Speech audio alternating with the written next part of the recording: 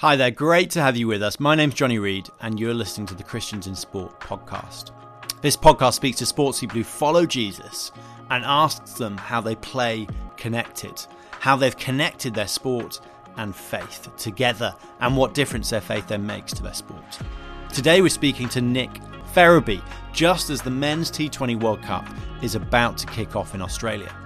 Nick's a former professional and international cricket player who's now the assistant pastor at Jersey Baptist Church. He played minor counties cricket for Cambridgeshire before making his List A debut for Leicestershire in 2007. He moved to Jersey in 2018 and soon after qualified to play internationally for them. He's played 18 T20 internationals, including an ICC Men's T20 World Cup qualifier in the UAE. So let's join Danno now as he speaks with Nick Ferraby about his sport and his faith. Enjoy.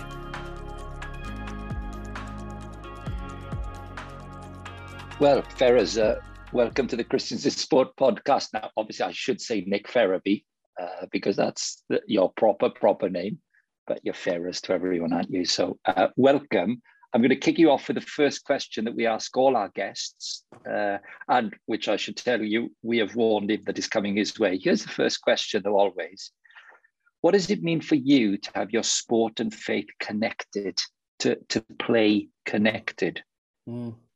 It's been a journey of seeing my sport and my faith come together over the years.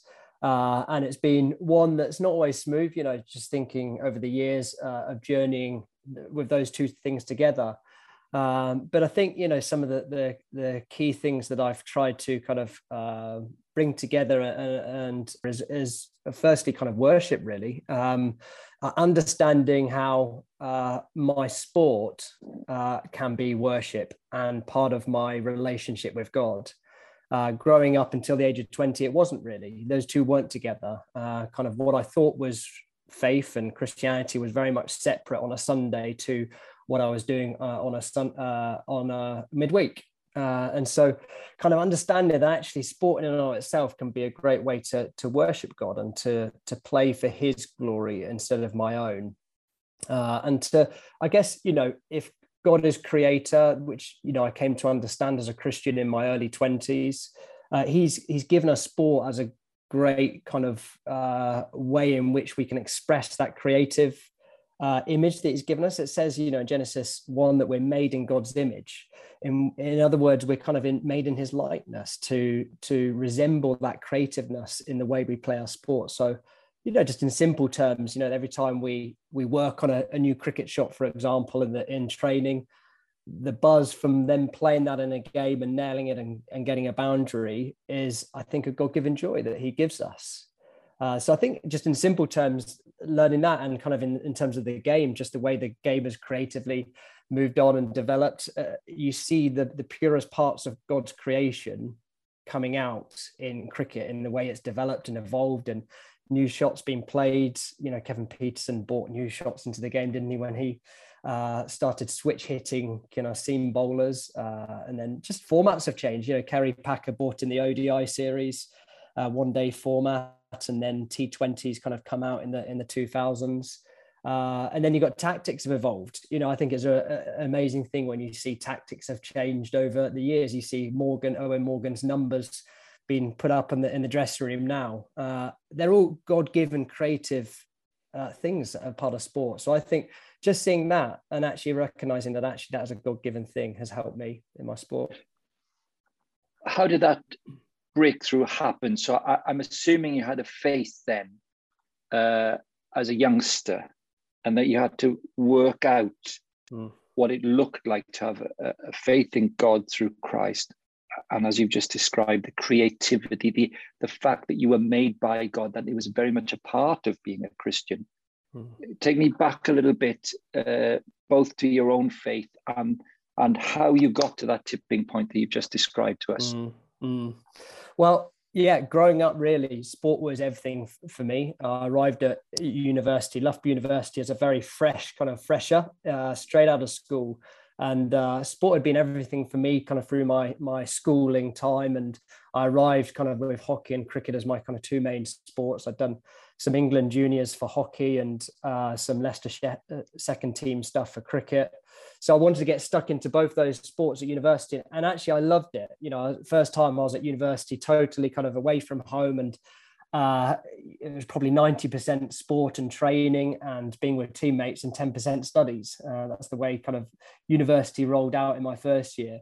And I loved it. But I think, you know, at the same time, my faith was something I had in my life, but a very small part. I thought I was a Christian. I would have called myself a Christian, but it was very much a small part of my life. I didn't really know what Jesus had done for me on the cross and the implications for that in my life at that stage in my first year. And so as a consequence, I was living very much kind of in two worlds, one foot in the church and one foot in the world. I used to go sporadically to church kind of through my first year at university, but a lot of the Loughborough hockey games, national prem games, were on Sundays, and so we'd either be away for the whole day traveling across the country, or if we're at home, we'd be playing in the afternoon and then straight down to the pub afterwards. And if you're a fresher, you got no option. You can't, you know, tell your teammates you're going to church, and I certainly wasn't in that place. So my first year was very much kind of living a life that wasn't a Christian life, really, one that honored God. But actually, then things changed in my second year. And there was one moment at the end of my summer holidays between my first and second year when I'd been at home for the summer, living at home, playing cricket over the summer. And my brother, who was a Christian, recognized that my life wasn't quite right. And it was sliding away from what he knew we'd grown up with as a family. And he was dropping me off at a teammate's house, cricket teammate's house, at the end of that summer for me to start off back at uni and for him to go off to his job and work.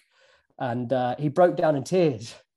And obviously, brother, this never happens. He broke down in tears, at which point I then start breaking down in tears. And he says to me, "Look, Nick, I can see," and this actually is in front of my teammates. So my teammates at the door, waiting for me to kind of arrive into the house, and we're just getting my stuff out the back of the car. I can remember the picture now. And my brother says to me, "Look, Nick, I don't care what's happening in your life. I just want you to start reading your Bible again." And even now, like the kind of lump in my throat comes back, because that was a massive wake-up call, and it stirred me, just his heart and emotion. And yeah, so throughout that second year, I then kind of wanted to grapple with this. I did start grappling with it. I tried to read my Bible. I got far as kind of Exodus. I think I wasn't much of a reader. And so I kind of crashed and burned then. But my lifestyle was very much grappling through my second year. No one other than my brother kind of challenged me on this.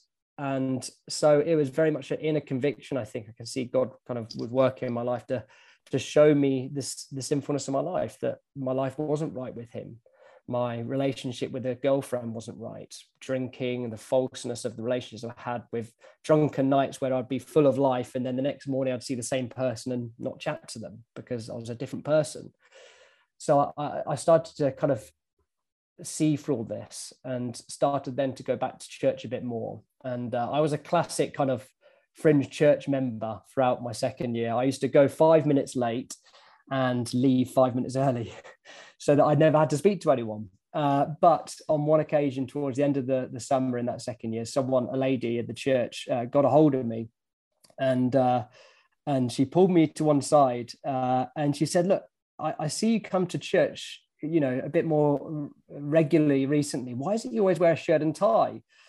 And I had to explain. She thought I was just very formal Christian. It was actually just because our uniform for our hockey team was shirt and tie. And so I'd go from our hockey game and then go to church. But that was, you know, a turning point in that conversation. And she said, "Look, why don't you join a university Bible study group at our church?"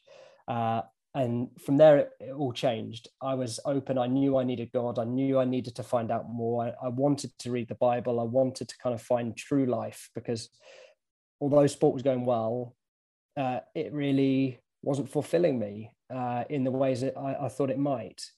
Even if it was going successfully, it wasn't fulfilling. And I could see the kind of falseness in my life, so to speak.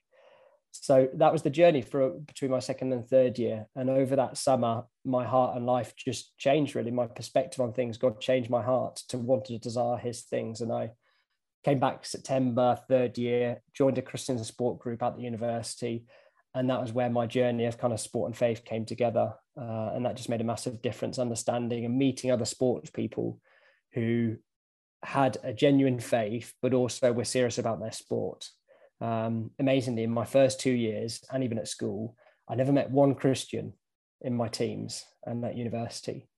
And so this was a revelation for me to kind of join this Christian sport group. And it's why I'm passionate now about trying to be a Christian to any teammate, any official now who might be thinking about faith. So yeah, that's a kind of overview of kind of faith journey, really. Yeah, very helpful. Well, the very reason we make this podcast is that many of our listeners will have a Christian faith, and there'll be a good number of people who are listening in on people, Ferrers like you. You know, they get the sport, they know it inside out, they know the pressures of elite and competitive sport, and they may have some curiosity about where God fits into all this. You said something, a lot of interesting things there. One of the things caught my attention was that in this process as an undergraduate, at this point, right, you're playing for Leicestershire in the second team regularly. So you're playing at a very good level. You're playing high level hockey. On many levels, you should be really fulfilled because you're an extremely high achiever at one of the best sports universities in Europe. But you said that your faith brought a fulfillment. I think you said that a fulfillment that you hadn't experienced in your sport and in the social life that came from that. Do you want to unpack this fulfillment aspect? Yeah, I guess I think the experiences in that second year there were a few occasions when I was kind of, the realities of high level sport the rubber hit the road. So midway through that second year, I got dropped from the first team hockey team. I would say, looking back at the time, it was because my lifestyle wasn't right. I was drinking too much, and my diet wasn't good enough. I probably wasn't doing the fitness I should have been doing. So I got dropped for a month or so. So that was an eye opener. But also, my cricket was kind of coming to a point where it was rubber hit the road as well. So I was 19, 20. I had to make decisions between hockey and cricket. And I needed to work out where I was going. And my cricket was kind of going okay, but there were, at Loughborough University, I think in the university first team, I think all but two of us were already professionally contracted. And we had Monty Panesar, who was an England prospect at that point, playing with us, who had been with the England Lions squad at the time. So a serious kind of cricket outfit. And so, it's sobering that actually, I wasn't what I thought I could be, and I wasn't on top of the world at times. And that made me realize actually my security and self-worth and value was very much undermined. And that's why I think, when we talk about identity, I break it down to kind of worth and value. What do we look to bring us worth and value? And my sport wasn't delivering that. My relationship with my girlfriend wasn't delivering that. My lifestyle wasn't delivering that. And that's the hole that I was desperately trying to fill. And that's what made me come back to the Bible, really, and come back to church, I would say. And at that point, Nick, I think every single athlete or ex-athlete listening to us now will completely get that. When you come to the point in your career where you've climbed and climbed, you're getting above everybody else, you're up and up the ladder, then you're with the level that actually stretches you all the way, and actually you may not keep up with it. There's a version of that for all top young athletes. However high you go, you're very high up the ladder, but wherever you get to, you will get to there. Sometimes people will say, all right, that's fine. You found a degree of fulfillment and security. You found an equilibrium in your identity through Christian faith, through a relationship with God, through Christ. Sometimes coaches, of course, who aren't Christians particularly worry that that'll take the edge away, the mojo. Now, you started off with my first question about connecting sport and faith. Return to that for us then. How did this knit together now then? Security and fulfillment in Christ, and yet energy to play, desire to play. How did that start to fit at this point again? Yeah, I think it's a great point. I think it's a really good point. And it'll look different in both sports, hockey and cricket, but I'd say I'd probably focus on cricket at this stage because cricket was the main sport by my third year. And I think the cricket was the one that was impacted mostly by my faith and my new relationship with God. I think, obviously as a batsman primarily, I bowled a little bit, but my batting was the one that kind of progressed more. I would say the anxiety and the pressure around trying to perform and score runs was one that was quite crippling at times. And I think what really made a difference was now, as a Christian, I could trust that God was in charge of my life. He was the number one in my life. I had been living life as if I was number one and that what I want is going to be the best for me. But actually, when I recognized that God, the Lord Jesus, is now number one in my life, he knows what's best for my life. He's created me. He's given me the gifts and talents. I could now leave my cricket and whatever performance has come in his hands and know that whatever comes will be the best for me. If I'm following him and wanting his best and his glory, then the best will come for me, whether that is to continue playing professional cricket or not, whether it's something else. And I remember that summer between my second and third year, that overwhelming peace just carried onto the pitch with me. And I was just able to go out just with a real free spirit and play in a way that I hadn't before, kind of liberated from the burden of thinking the whole world was on me to now thinking, actually, well, it's not on me. I can enjoy the gift God has given me. I'm doing the hard yards in training.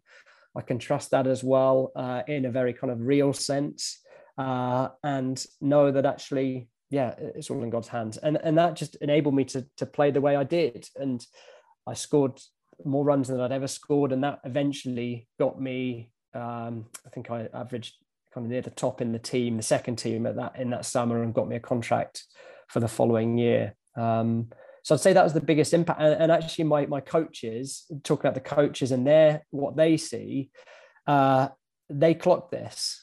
And I was also, through Christians in Sport group at university, they were very strong to make sure that I was, to encourage me to share my faith with my teammates, which at first was a real battle and transition, but I started to do that, and so my coaches cottoned on to the fact that I'd become a Christian and asked me about it. So I just remember one conversation with Phil Whitaker, who was the second team coach at the time.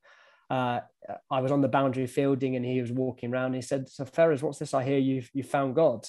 And there it was. It's just an opportunity just to say, actually, yeah.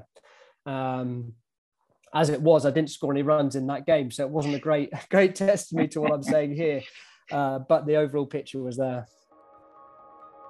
I hope you're enjoying our chat with Nick Ferraby. We'll get back to it in just a minute. But before then, I wanted to tell you about Game Day. Game Day is our new weekly devotion for sports people. You can choose which day of the week to get it and have a short devotion sent straight to your inbox, or you can listen to it on your phone. It's designed to help sports people prepare to compete, helping them fix their eyes on Jesus before their game day. It takes less than 10 seconds to sign up, I promise you. Just head to christiansinsport.org.uk/game day. That's christiansinsport.org.uk/game day. Great. Enjoy the second half of our interview with Nick Ferraby.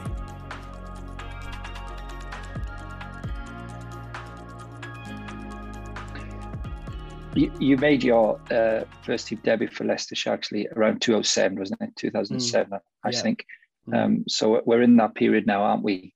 Broadly speaking. Yeah. When we come to this point of conversation, again, for people who are competitive and elite athletes who share your faith, there are interesting questions on this, and they're often interesting to somebody who's not sure they are a Christian at this point. Okay, so you say you take your private life into the dressing room. I think that's what we're saying here, because professional sport so often, competitive and professional sport so often encourage you to present yourself differently in the changing room than you do at home. Keep home. When you're at the club, this is how it works at the club. Just be one of the club, one of the boys, one of the girls. Yeah. All right. So you don't hide. You're out that you have a Christian faith. This is news to people around you. Most people will say, good, thanks for telling us, show us. What were the challenges you faced now, the joys and the challenges then you faced when people knew that you had Christian faith, but it inevitably brought you into some kind of countercultural attitudes or behavior? Did that happen to you? Oh, absolutely. I'd say, cricket is a unique sport. I mean, every sport's different in terms of what it looks like in terms of how much you spend time wise with your teammates. So cricket is one of those sports where for 4 days of a cricket match, you're in the dressing room or on the pitch with your teammates. You're in a hotel for 4 nights, unlike, rugby or football, where you might be training for, half a day or a full day, and then you're home with your family. Cricket is very much kind of, you're living with your teammates pretty much for the summer. And so that presents both great times with teammates and opportunities to share your faith and just to live alongside teammates, but also challenges in how the Christian negotiates that. And you can imagine a group of 11 lads in a dressing room for a whole day, especially when it's raining. You can imagine the amount of kind of drivel that gets talked and garbage that comes out of people's mouths, but just fun and banter. I have such cherished memories of those times. And that's part of why I loved the game and why we love the game, is because it is a unique game in that respect. But it is presents its challenges. I remember one occasion when in my Leicestershire time, when I was, making my way through from the second team to the first team, and we were in for training on one day, and the whole squad was in the first team dressing room kind of getting ready for training. And I walked into the changing room, and our Aussie overseas player, I won't say his name because the story is a little bit crude or kind of crude for the day, but I walked in, and the Aussie overseas player said to me, "Hey Ferrers, what's this I hear about you not wanting to shag any birds until you get married?" At which point the whole dressing room kind of went silent, and I was put on the spot. I'd only just walked in, and I didn't know the player personally that well yet. So I was like, "Oh, good morning, good to see you too, mate." But I just said, "Look, yeah, that's true. I'm waiting for the one, waiting till I meet the one," and kind of just made light of it. Of course, there's a lot of banter and chirps after that. There's that inevitable feeling of feeling this small, but at the same time knowing that I was in the right place, and a conviction that I was on the right path, so to speak, in my life. And what came from that, no conversation, that, as you said, in the dressing room, it's very hard to have heartfelt conversations when all the lads are in there. It's just banter. And you've got to, in some ways, kind of honor that, but at the same time, look for opportunities where the conversation can become more genuine. And there are other times when it did. That time it didn't. But later in the week, one of my fellow kind of second team players, Luke Wright, who was one of the juniors at the time, had done England on 19s, became a great player for Sussex and England. He then asked me about it. He said, "Look, what's this? When did you become a Christian? How did it happen? Why? What does this mean for your life? Why do Christians believe this?" He asked me a number of questions. And that was in the dressing room for the second team. And there were a few other lads in the conversations. We had a great discussion about it. And that was more genuine. Of course, one of the lads still had to chirp up and say, "But Ferris, think about all the damage you could do on the circuit," which is crude, I know. But those are the kind of the challenges, whether it be relationships, whether it be drinking on nights out between the second and the third day, the rain card for cricketers. What do you do with that when there's rain forecast the next day and the boys want to have a big night out in Leeds? Things like that. You have to work out how to navigate those issues, but I loved it on the whole. That said, I wasn't always perfect. There were times when I did slip up and messed up. It's noticeable, actually, Ferris, as we record these conversations, there seems to be an incredible link between coming to faith, knowing that you have faith in Christ, to a kind of internal, almost existential experience of security and a joy that you didn't have before, and a gratitude that inevitably spills over into the way you conduct yourself in the changing room. Or in your case, in a hotel and so on. Often failing, of course, but there's an authenticity to it that leads to genuine conversations. And anyone who's competitive or elite player will know that these things are never forced. They're always intuitive, but they invariably follow from authentic behaviors, the courage to be your real self. As you've grown older, we're talking about the start of your cricketing career. We're talking about university here. We've got a few minutes to play with. I wouldn't mind fast forwarding a little bit, because as I interview you today, you're assistant pastor of Jersey Baptist Church, which is not a million miles away from being at Loughborough in the noughties, but it's a distance. Meanwhile, of course, you carried on playing, and you, having been in Jersey for some time, you qualified to play in 2018. And it's been probably pretty exciting, 18 T20 internationals. And included in that is the qualifications for the T20 World Cup. So been quite fun, isn't it? Playing cricket in Jersey and being a Baptist minister. Give us the context. It was. The Jersey cricket journey has been a real bonus, really.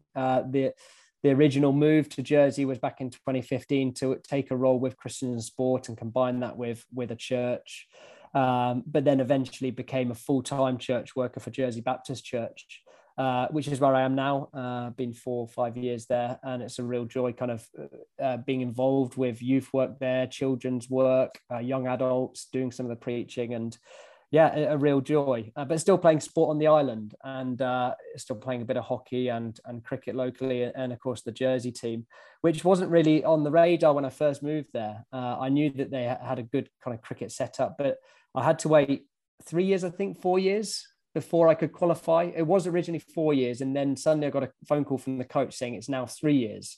You're in. Do you want to come and do it? And I thought for about a second and said yes. I did have a wife and I think one child at that stage. I'm trying to do my maths here. So I did have a wife and one child. So I did have to kind of do due diligence and pass it by the boss. But it was just a real privilege and honor to be able to play at that level again, and to play for Jersey. It's such an incredible set of players. Some in the cricket world will see their journey in associate cricket, where they're really just going from strength to strength in the world qualifiers, T20 qualifiers, and they're now qualified for the next ODI tournament in a build-up to the 50 over World Cup. So incredible setup, great coaching setup as well, which I loved kind of every minute of it, and some great experiences there as well. So, yeah. As a more mature man, how did it pan out with your faith and sport there? Obviously, it's an entirely different situation after many years as a Christian and in your day job now. Did the same pattern, without going into individual details, obviously, but has the pattern we've discussed in this podcast emerged there? It's amazing how, even though life professionally can move on in many ways and family-wise, it's amazing how sport still has that ability to really grab you. The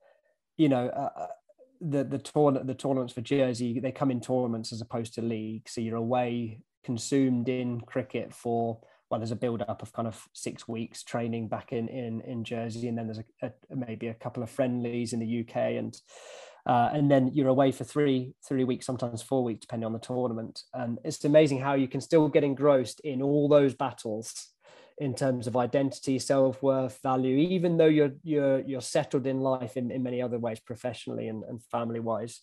It still has that ability to kind of challenge you. And it was, there were challenging times. I remember one particular moment where I was particularly challenged by kind of like identity. And that was during the World Cup qualifiers in 2018, I think it was, or 2019, when we were playing in the UAE, so Dubai and Abu Dhabi. We were one of 10 teams trying to qualify for the T20 World Cup. And we had a really good tournament. There were 5 games in our group. We beat Oman, who were above us in the rankings. We beat UAE, who are way above us in the rankings. And we beat Nigeria, which was an easier game. We lost to Ireland. They're a strong team. But then there was one game against Hong Kong, which on paper and on form, we should have won, really. But we didn't. And that game cost us the ability then to qualify for the T20 World Cup. And I'd say probably that is like, even just playing for many different teams, Cambridgeshire, university stuff, Leicestershire, Kibworth, my cricket club, many different journeys I've been on. That was probably the most soul destroying, because I guess the opportunity for such a small team, small country to qualify for the T20 World Cup. But I remember the end of that game, how hollow and gutted I was. I didn't perform very well in the game. And as a team, obviously we had, we didn't bat well enough. We're chasing a low score and we just banana skinned and didn't chase it. And so, and actually I reflect back on the way I was after that game. I wasn't probably a great witness, because I was probably more gutted than anyone else on the team. Everyone was gutted. But I remember, a few teammates trying to talk to me about just general chit chat that evening after the game and the next day. I just couldn't do it. I was just stomach sick. And I guess it's probably because I thought, well, this is my last opportunity to have a real good stab at top level cricket, just for enjoyment, really. And just to push myself, challenge myself with the skills God given me. And it just didn't work out there. I'm a bit too old now to continue fighting that battle. And there's better younger players now that have come through in the jersey setup, which is a joy to see. Whereas that's why a great writer, a friend anyway of mine, called Ashley Null, calls a sport the school of discipleship, because as long as you play, coach, compete, direct, you will have stories just like yours in your later 30s. You'll have them in your 40s and 50s and 60s, because God seems to use it goes back where you came in, I think. He didn't just make you, but he knows every detail of you, your psyche, your physicality, your technique, hand-eye. And he will use the thing that he gives you the greatest talent is in to draw you closer to himself in joy and adversity. That's how it seems to work, doesn't it? Oh, absolutely. And I think going back to the original question about how sport and faith came together, I would say through my sport, my relationship with God has very much grown. It's becoming a Christian and a follower of Jesus is very much about dependence. And actually our rebellion and sinfulness is mainly around our independence. We live independently of God and ordain our lives in ways in which are against God's order. But sport has that ability to help us realize we are very dependent on our creator. And sport has done that really over the years, from 2 years after university, playing professional cricket for Leicestershire, having a really good first year, then having a shocking second year, not getting offered another contract, having 2 years out kind of soul searching in my mid-20s. What am I going to do with this? Finding true identity. I remember the hollowness of kind of post that contract, the hollowness of people asking me, what do you do for a living now? And I couldn't say I'm a professional cricketer because I wasn't signed, I wasn't contracted. I just remember the identity crisis that was for me and how I needed to get my identity right with Jesus. But also just the joy of kind of working that out, getting a work graft, at my game hard, and then getting re-signed again in 2007, 2008. And that's when I made my debut for Leicester, one-day debut, and had that year with Leicester. And it didn't work out long term. That was my final year. But I was at peace and content knowing that I'd got everything out of my talent and ability. And it wasn't quite good enough at age 25 to be better than the 19, 20-year-olds that were coming through, even though I was doing well and was at peace with that. And I think, I think in terms of, witness and that authenticity, the authenticity is not just about kind of, I think, getting it right as a Christian, but also how we what we communicate when we get it wrong. And I think that's whether it's when I've had a few too many drinks, or whether I've kind of thrown the toys out when I've got out, which for a batsman is always the challenge. What do you do with your kit, your helmet, when you get back in the change room? How do you address an umpire's decision and language you used? I've always kind of taken the opportunities to try and communicate grace, that actually I'm a Christian because I get it wrong. Because I get it wrong, I recognize I need help. And that's why I'm a Christian, not because I think I get it right. I'm not a Christian because I get it right. I'm a Christian because I am sinful. I do need help. I do need Jesus to save me from myself so that I can live a life that glorifies him.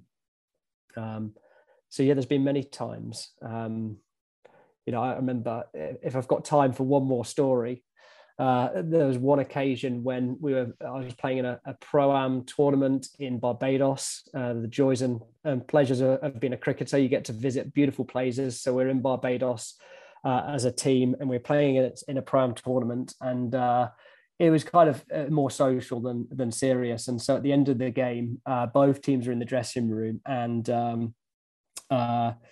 there were drinking fines going around. But this is Barbados, not UK, and so the drink was not beer, it was rum, which of course in Barbados is like water. It's very cheap, and so basically for anything in the game, whether it be good or a good part, whether a player's done something good or bad or stupid or funny, they had to do a finger for everything they did. Unfortunately, it doesn't happen very often. I had a very, very good game, which didn't pay well for the drinks fines. So I ended up, I got a few runs, I got some catches, and I ended up having to do, I think, 6 or 7 fingers on the pint of rum. And I remember that the fines were going around both teams. There's lots of cheering around the dressing room, on the table. Person would have to stand up, do their drink. And throughout that whole kind of like 20 minutes as it was coming around to me, I was like, Nick, say no. Say no. Tell them kind of what you believe and where you stand. Do it. Do it. In my head, I was saying, do it. It came around to me and I bottled it. I massively bottled it. I stood up and I tanked this ridiculous kind of half or more than a half pint of rum. And obviously I didn't drink much, so I was legless after that. But I also just felt sick to the stomach because I felt like, that wasn't who I was. That wasn't my identity. And but the amazing thing is my teammates knew that evening. They kind of knew that I was gutted. And actually I saw one of those teammates just a few weeks ago catching up.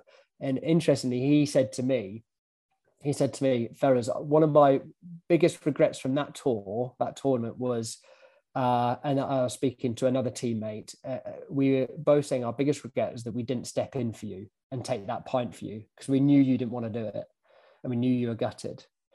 So even in the mess, even when we get it wrong, if you're doing by God's strength and by God's grace what we can, teammates notice. And authenticity is actually communicating grace when we don't get it right. And actually that's a better opportunity than when we get it right in many ways, I think. Yeah. Nick Ferraby, an absolute pleasure. Great stories, heartfelt, honest and true, faithful ones. Good man. It's been a joy. It's been a joy chatting with you. Thanks very much. Thank you, Danno. It's been great. Thank you for having me. Well, thanks, Danno. Thanks, Nick. That was super. Thank you for your time as well, listening in. And we hope and pray it's been an encouraging and challenging listen. Now, if you're involved in the world of sport, if you're an amateur or elite sport, then you can connect with other sports people like you in one of our various networks. We have local networks for amateur sports people which meet in towns and cities all over the UK. We then have similar for students, but also for elite athletes and the parents of elite athletes. These help connect others in similar situations together, give them time in the Bible and a chance to pray together. If that sounds up your street, then do head to christiansinsport.org.uk/networks and sign up today. Thanks so much for listening to today's podcast. We've got plenty more to come soon. We'll see you next time.